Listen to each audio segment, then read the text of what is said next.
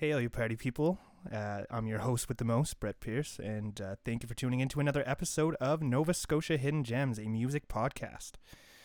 So before we get going, I just want to send out my condolences to the families of the fishermen that have gone missing in the Bay of Fundy on the South Shore. It's a pretty grim time down there, so you guys just keep strong. This is a really important time to be Nova Scotia strong. And everybody that's out there listening, can you please send your prayers and good vibes and all those things to the families of the fishermen? So I'm just going to name them. So there's Captain Charles Roberts, Aaron Cogswell, Dan Forbes, Eugene Francis, Michael Drake, and Leonard Gabriel. So without further ado, let's get into the podcast where I'll be talking to Keith Mullins.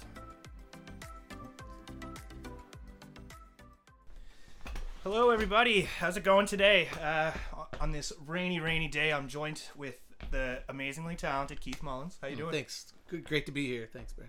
Not a problem. So let's just jump right into it. I'll get you to give the listeners a little taste of who you are. All right.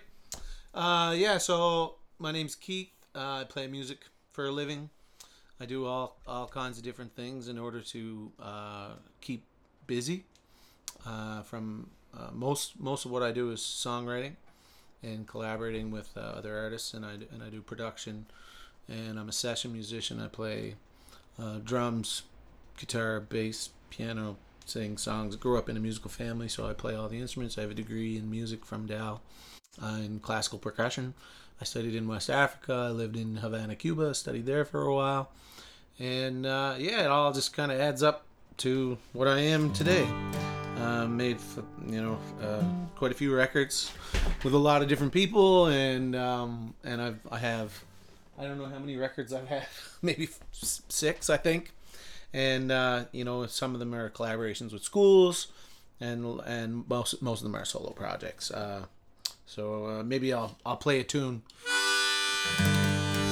Okay, so this is a new tune that I wrote with a guy named Ryan Langlois from Alberta.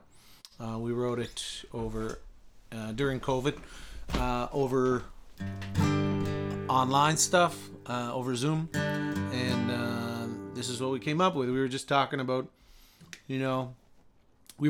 this, this very thing of like adapting to the new world. Like as a musician, musicians seem to be in a lot of ways at the bottom of the barrel.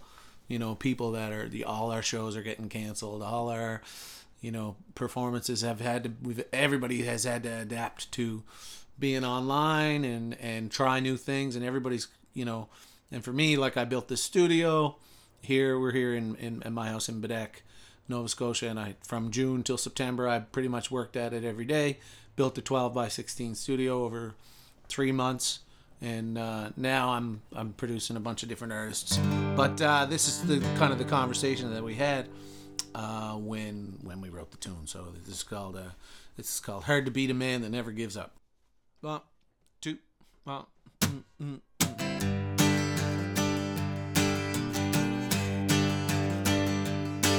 People ask me what it takes to keep moving on. If you got a couple of minutes, tell you but the list is long. Well, it's a crowded house with good people singing songs. It's a blessing and a curse, gonna keep going right on wrong. Hard to beat a man that never gives up. Every time he tries, he gets closer to the jump. Even when it's working, yes, never enough. Hard to beat a man never gives up.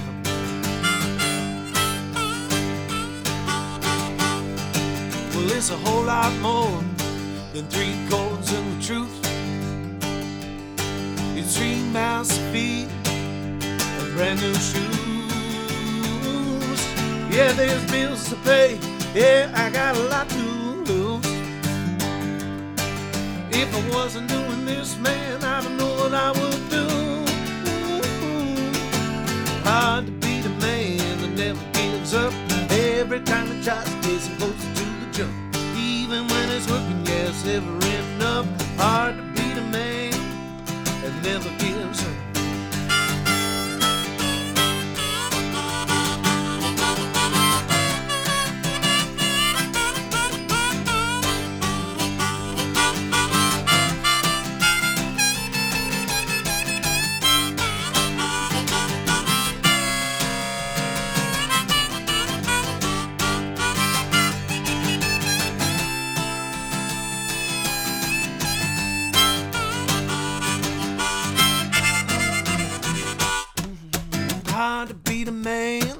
gives up.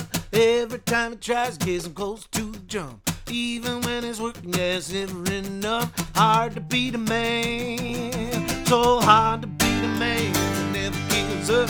Every time I try to get him close to the jump. Even when it's working, yeah, it's never enough. Hard to beat a man that never gives up.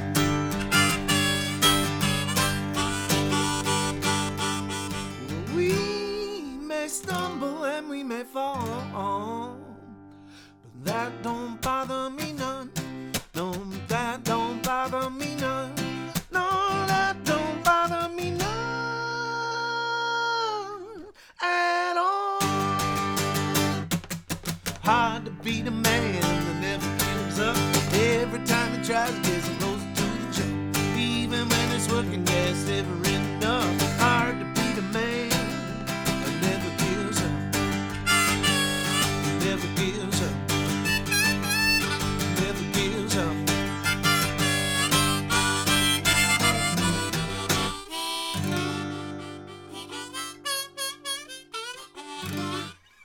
There you go. Thanks, buddy. Awesome. All right, thanks so much for that. So you were telling me a story when I first walked in here, and I just want to give the listeners a little taste. Yeah. It's like blowing my mind. It's cool that that's what I love the most, I think, is that musicians now are getting the chance to kind of experience getting out of the East Coast and getting out of Nova Scotia roots and getting to work with bigger names, more resources and stuff like that. So you go ahead. What do you want? What do you mean? What do you want me to talk about? So you were telling me that you took a trip to LA. Yes. And you had some good times and some bad times. There.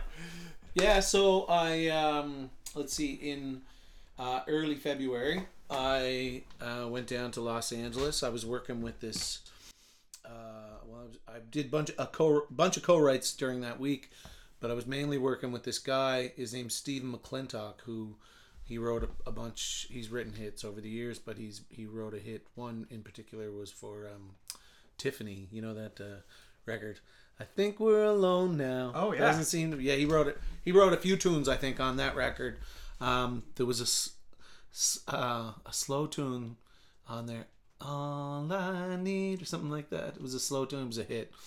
He wrote that, and he's a publisher and does a bunch of work for ESPN. He does work for all kinds of people in LA, and he actually has a house on an island in Sherbrooke, Nova Scotia. Wow! And he came out to one of my shows one time, and he's like, "Man, why don't you come down to LA?" I was like, "I'd love to." And he had bought my CD. He saw me play and bought my CD, and so then I made the trip happen. And I first arrived, and before I got into the airport, into LAX, in the lobby, I looked in my backpack, and someone ripped off my wallet. There's $1,000 cash in there. Yeah, welcome. And so then I'm like, and he gave me his Lexus for the week, and so I'm driving around LA with like my passport for identification, and like, it's not like, like around here, it's like, there's like 3 or 4 RCMP that live on my block, and they all know me. I play basketball with a few of them, and LA cops are not like that, right? And so I was a little bit nervous about that, but I made it around LA and did a bunch of writing sessions. And maybe I'll play you a tune that I wrote off one of those. But I ended up getting COVID on the way home, and it was early February. So although I wasn't tested 100% positive, but I had 3 or 4 doctors all say, yes, those are the symptoms for COVID, and you were in LA in early February, and it was strong there at that time. Yeah. And, you know what I mean? And my kids got it too, and I couldn't move for about a week. Had like really bad back pain, and I was stuck in bed, and I never went to the hospital at that time because I was like, well, what if it's not COVID? Or what if it is COVID? I don't want to, I don't want to give it to anybody, so I just stayed home. And it was like no one was talking about quarantining anything at that time, and so I just, me and the kids all had it, and survived, and we were fine, and I woke up one night and I was dreaming that I was swimming, and I woke up and I put my hand down the bed and it splashed in the bed. There was like 2-3 inches of sweat that had poured out all around me. That was what the night my fever broke, and I've never been sick like that ever in my life. I'm a pretty healthy dude. Like, I like to eat well, and I exercise a lot, and so I got over it. But that's good. A couple week vacation for you, eh? Yeah, yeah. And you know what? It took me actually a few months to vocally get it back. Oh, and it would, right? Yeah, like I had like these bronchial issues that were like every morning kind of thing, and not good. Mm-hmm. Yeah, it was nasty. But I got some great songs. Here, I'll play you one. Cool. Yeah, this one's called Hope into Healing. I wrote this one with a guy named Warren Sellers. And he was, he used to hang out with the Z Boys, the skaters. Yes, in are LA. you joking me? Like Dogtown? He's part, yeah. I think there's actually like a guy in Dogtown that is him. And he's a skater and a songwriter. He's like, there's pictures, he's on his Facebook, there's like pictures of him on like doing a handstand on a banana board. Bonkers. Wow, man, bonkers. Yeah. I love that. Yeah. So this one's called Hope into Healing. So it's like, the chorus is like, I went from broken to hoping and hoping to healing. Finally found some freedom, and it feels good to feel it. I don't know what you did, I was more than willing. I went from broken to hoping and hoping to healing. I couldn't breathe for a minute. My life was going, but I sure wasn't in it. Funny how it happens when you keep on moving. You fake it till you make it, and you find your way through it. I went from broken to hoping and hoping to healing. Finally found some freedom, and it feels good to feel it. I don't know what you did, but I was more than willing. I went from broken to hoping and hoping to healing. You came to me at the right time. You grabbed my soul and you changed my mind. Your green eyes got me seeing nothing but the truth. It's amazing all the things love will do to you. And I went from broken to hoping and hoping to healing. Finally found some freedom, and it feels good to feel it. I don't know what you did, but I was more than willing. I went from broken to hoping and hoping to healing.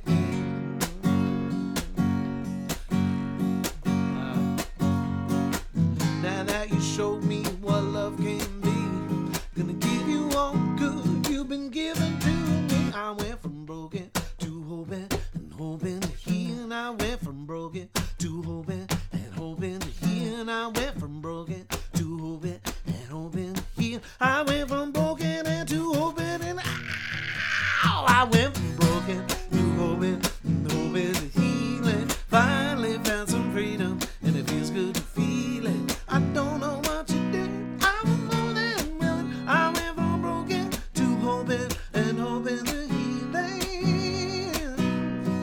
Hoping to healing.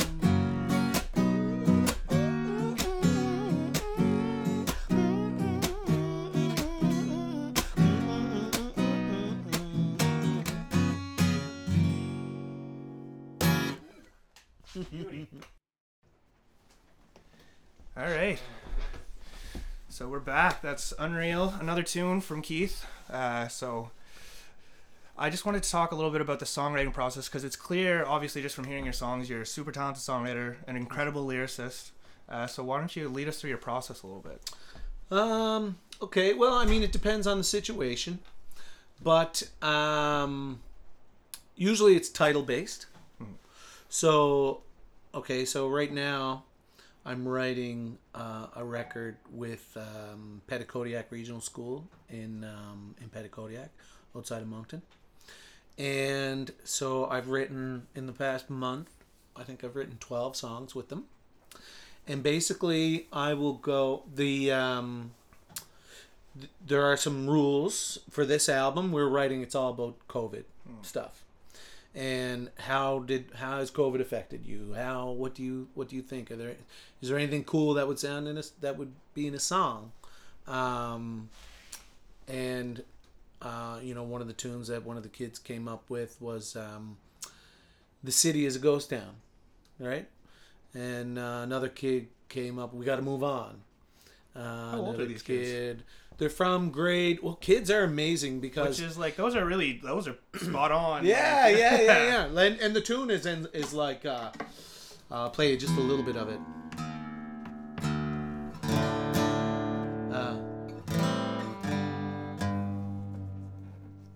This is City. City is a ghost town, and I ain't backing down. Right? So I basically get together with them on Zoom, usually a few times a week, and it usually takes us and their sessions are about 35 minutes, and it usually takes us about 2 to 3 sessions to get the tune finished, and we've written 12 tunes in the past month and a half, I'd say. And so basically I get them to just not necessarily worry about rhyming at first, or anything. They don't have to. It doesn't have to sound cool or anything. I just say, write down "City is a Ghost Town" at the top of your page. What does that mean to you? Give me 5 minutes. Right. What happens that's related to that? And then take them through it, and then the different people will read me stuff, and then I'll just write a song based on that information. I'm usually pretty quick once I have a title. It only usually takes me an hour or two to write the song, and then little bit of editing here and there as time goes on. I think with songwriting too, it's a combination of phonetically rolling off the tongue nicely, yet priority is that the words make sense to me. My songwriting is, I'm not like like Gord Downie, where you listen to a Gord Downie song, you can interpret a Gord Downie song 2 million different ways, and none of them are going to be alike. Hardly. Maybe that's exaggerated, but you get what I'm saying. Yeah, absolutely. For me, I prefer that people understand what I'm saying, even if I'm speaking metaphorically. So if we're sitting here having a conversation, in my songwriting, that's important to me with the songs that I play, that people understand what I'm saying. Now, I do write with people that it's not necessarily like that, and they want the mystery. I think it's just important to recognize how you want because your song to come across. Yeah, and some artists would like the music to be at the forefront of the song, and that to be that to be the emphasis. Right. But whereas myself and yourself being in the more the singer-songwriter realm, then the vocals and the those kinds of things and the lyricism, connection is super important. Yeah. On a verbal level, on a lyrical level, connection is super important to me, and and now as far as collaborating with artists, so right now I'm producing 4 different artists, so and I'm writing for them and writing with them for them, and so I try and put myself in their shoes and think about what they want to sing and try and help them sing what they want to sing, and not necessarily let my ideas of what it has to be get in the way. I guess. And that's one thing that I always wondered about, because I'm a person who I haven't really done too much collaboration to this point. Do creative differences come into play a lot, do you find? Or well, I see. I had a real epiphany during, it was a few years ago. I've written with a lot of people and had some I think I had some good instincts about songwriting, but there's this guy. He wrote this book. It's called Murphy's Law of Songwriting. His name's Ralph Murphy. He passed away maybe a year ago or so, and he's a Nashville guy and country songwriter. He's written lots of hits, and he's got it all down to rules, and he one time I did this workshop with him. It was through SOCAN and ECMA. There was like a dozen of us. It was like me, Michaela Lynn, you know Michaela? Yeah. She was there, Chris Kirby, bunch of people there. Mm-hmm. And we were all writing songs, and he was like, I brought this song to him that me and Chris Kirby wrote, and he's like, that song pisses me off, he said. Right? And he's like, go home and rewrite it, you know, and you need, it's got to be. And he taught me a lot about, clarity and song form, and he's got basically all hit songs down to, I think, about 8 forms of music. That could probably actually be only 5 or something like that. And there was a lot of, I read his book like 2 or 3 times, and he basically does this presentation of his book. So if you count that, then it would be 4 times. But it was a real epiphany for me about clarity and making sure that the listener knows what you're saying. Yeah. And what are you actually trying to say there? So I do a lot of that when I'm collaborating with songwriters. I'm like, I don't understand that line. So I think you're trying to say this. And they're like, yeah. And I'm like, okay, well, we need to change that. And they're like, okay, I agree with you. When there's like holes in it in that kind of way and clarity and like, so it's like this combination of like things rolling off the tongue and clarity and making sure that people are saying what they want to say. Yeah. Is more what I bring, and then and musically, there's I've been doing it for a really long time. Yeah. And I know all the substitutions for chords and play piano and guitar and all this stuff. So but I'm educated in drums. Yeah. And so and so what I'm doing with these artists now, like Morgan Tony, we've written we've only written one tune together. And it's called Imsit Nogama, which means all my relations. And cool. He's a Mi'kmaq First Nations from Wagmatcook. And so we wrote this tune, for him to sing. And I've got 6 tunes recorded with him. So basically he comes in, plays the fiddle. I play mostly all the other parts, but sometimes we have featured musicians in. Like I got Ashley McIsaac to play a fiddle solo on one track, and then we had Mary Beth Carty and Bradley Murphy in, because they play in a band with him too, and they sang with him. That's amazing. But otherwise, I play all the instruments, and then also what I do though is I push the tune out to radio and media, help them with the whole process of, okay, this is what you want to do. You need to get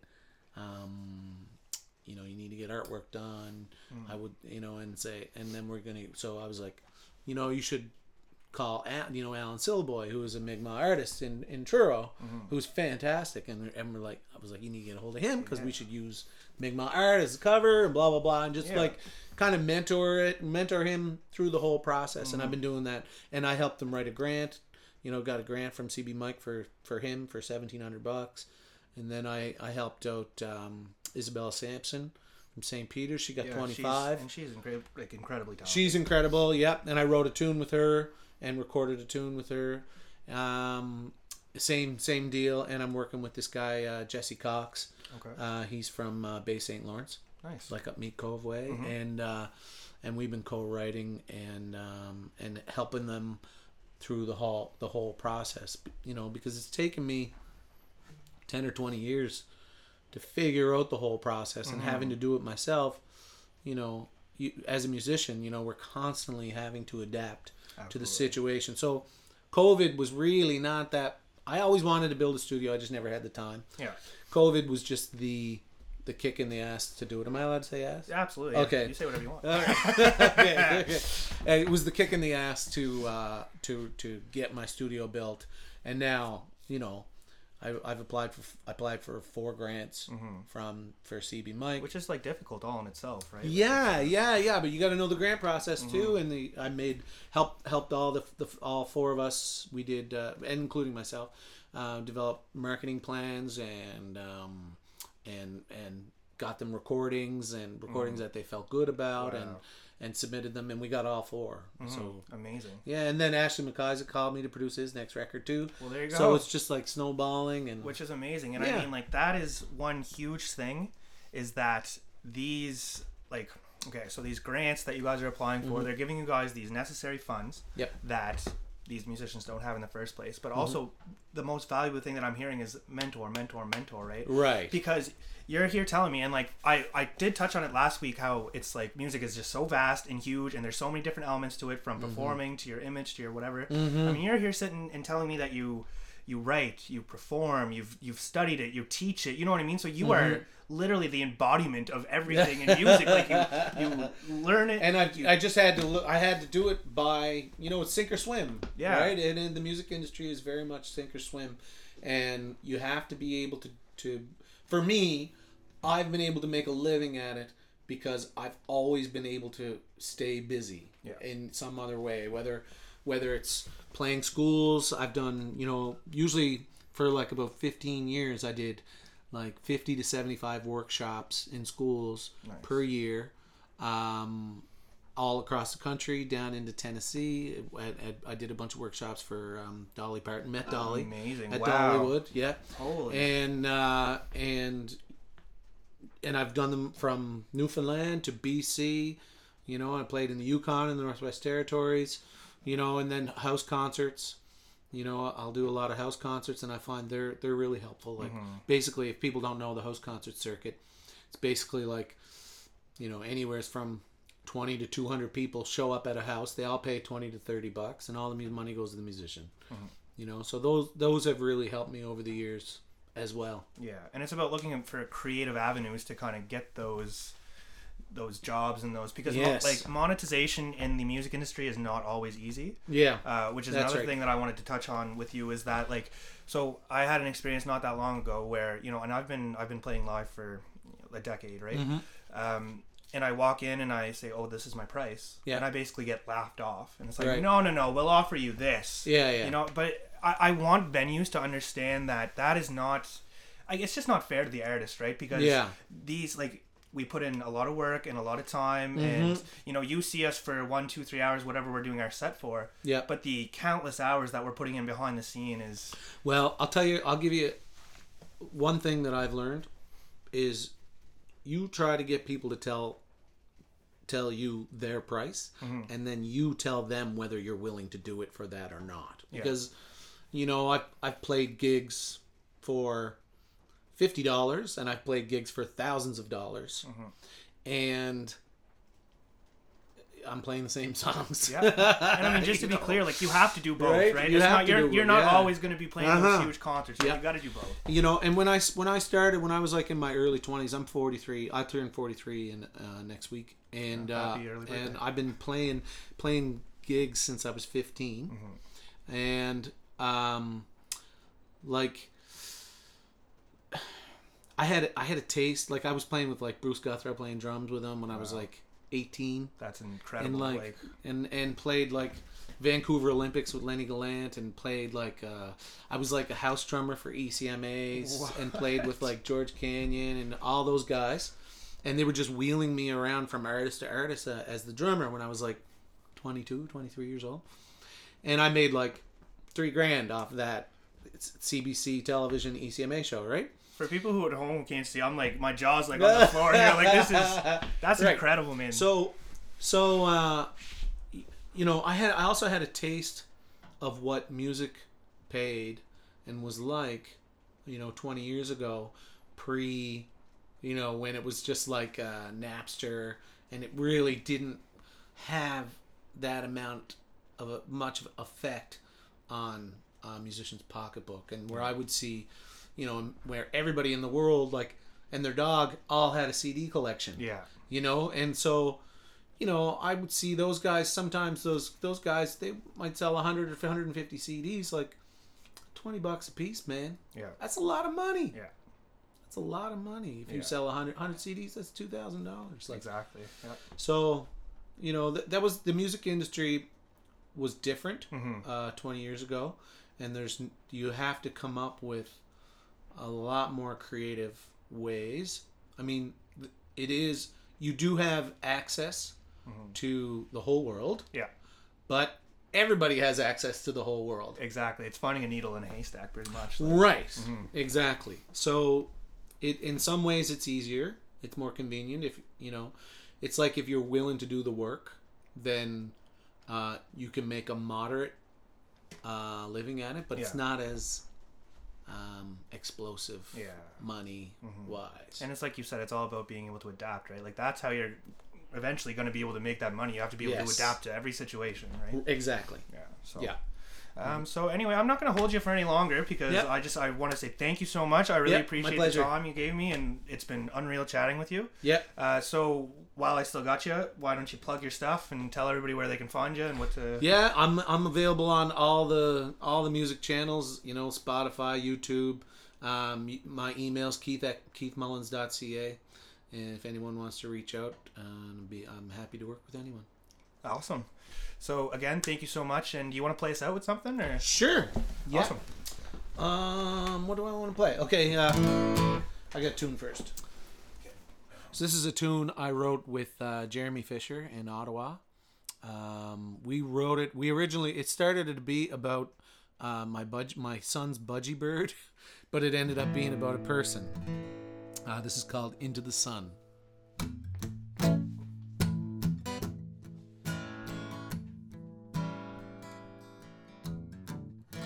I've got these wings, I'm meant to fly. Restless in my cage as the world goes by. The news from yesterday is underneath my feet.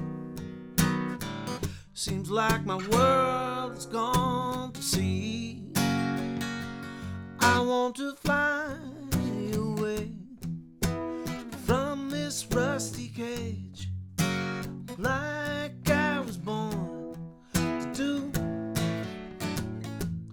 I want to spread my wings, just leave everything, and glide into the sun with you. I hear the call of the wild. From my window, see you sitting on that wire. Did you answer to the ringing of the bell? My head keeps spinning on this carousel. I want to fly away from this rusty cage, like I was born to do. I want to spread my wings, just leave everything, and glide into the sun with you. Glide into the sun, glide into the sun. Oh, glide into the sun with you.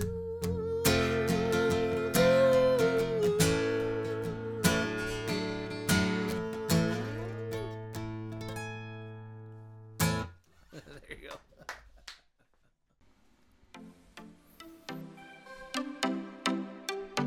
And there you have it, the man, the myth, the Mullins. So thank you so much, Keith. I really appreciate you taking the time to sit down and chat with me, and just sharing all of your knowledge that you have about the musical realm with us. So again, my name's Brett, and if you want to find me, you can find me on Instagram at Nova Scotia Hidden Gems. You can find me on Facebook at Nova Scotia Hidden Gems, a music podcast. And if you want to give me any suggestions of people that you might want to see on the podcast, then you can email me at nshiddengems@gmail.com. Right on, guys. Rock on.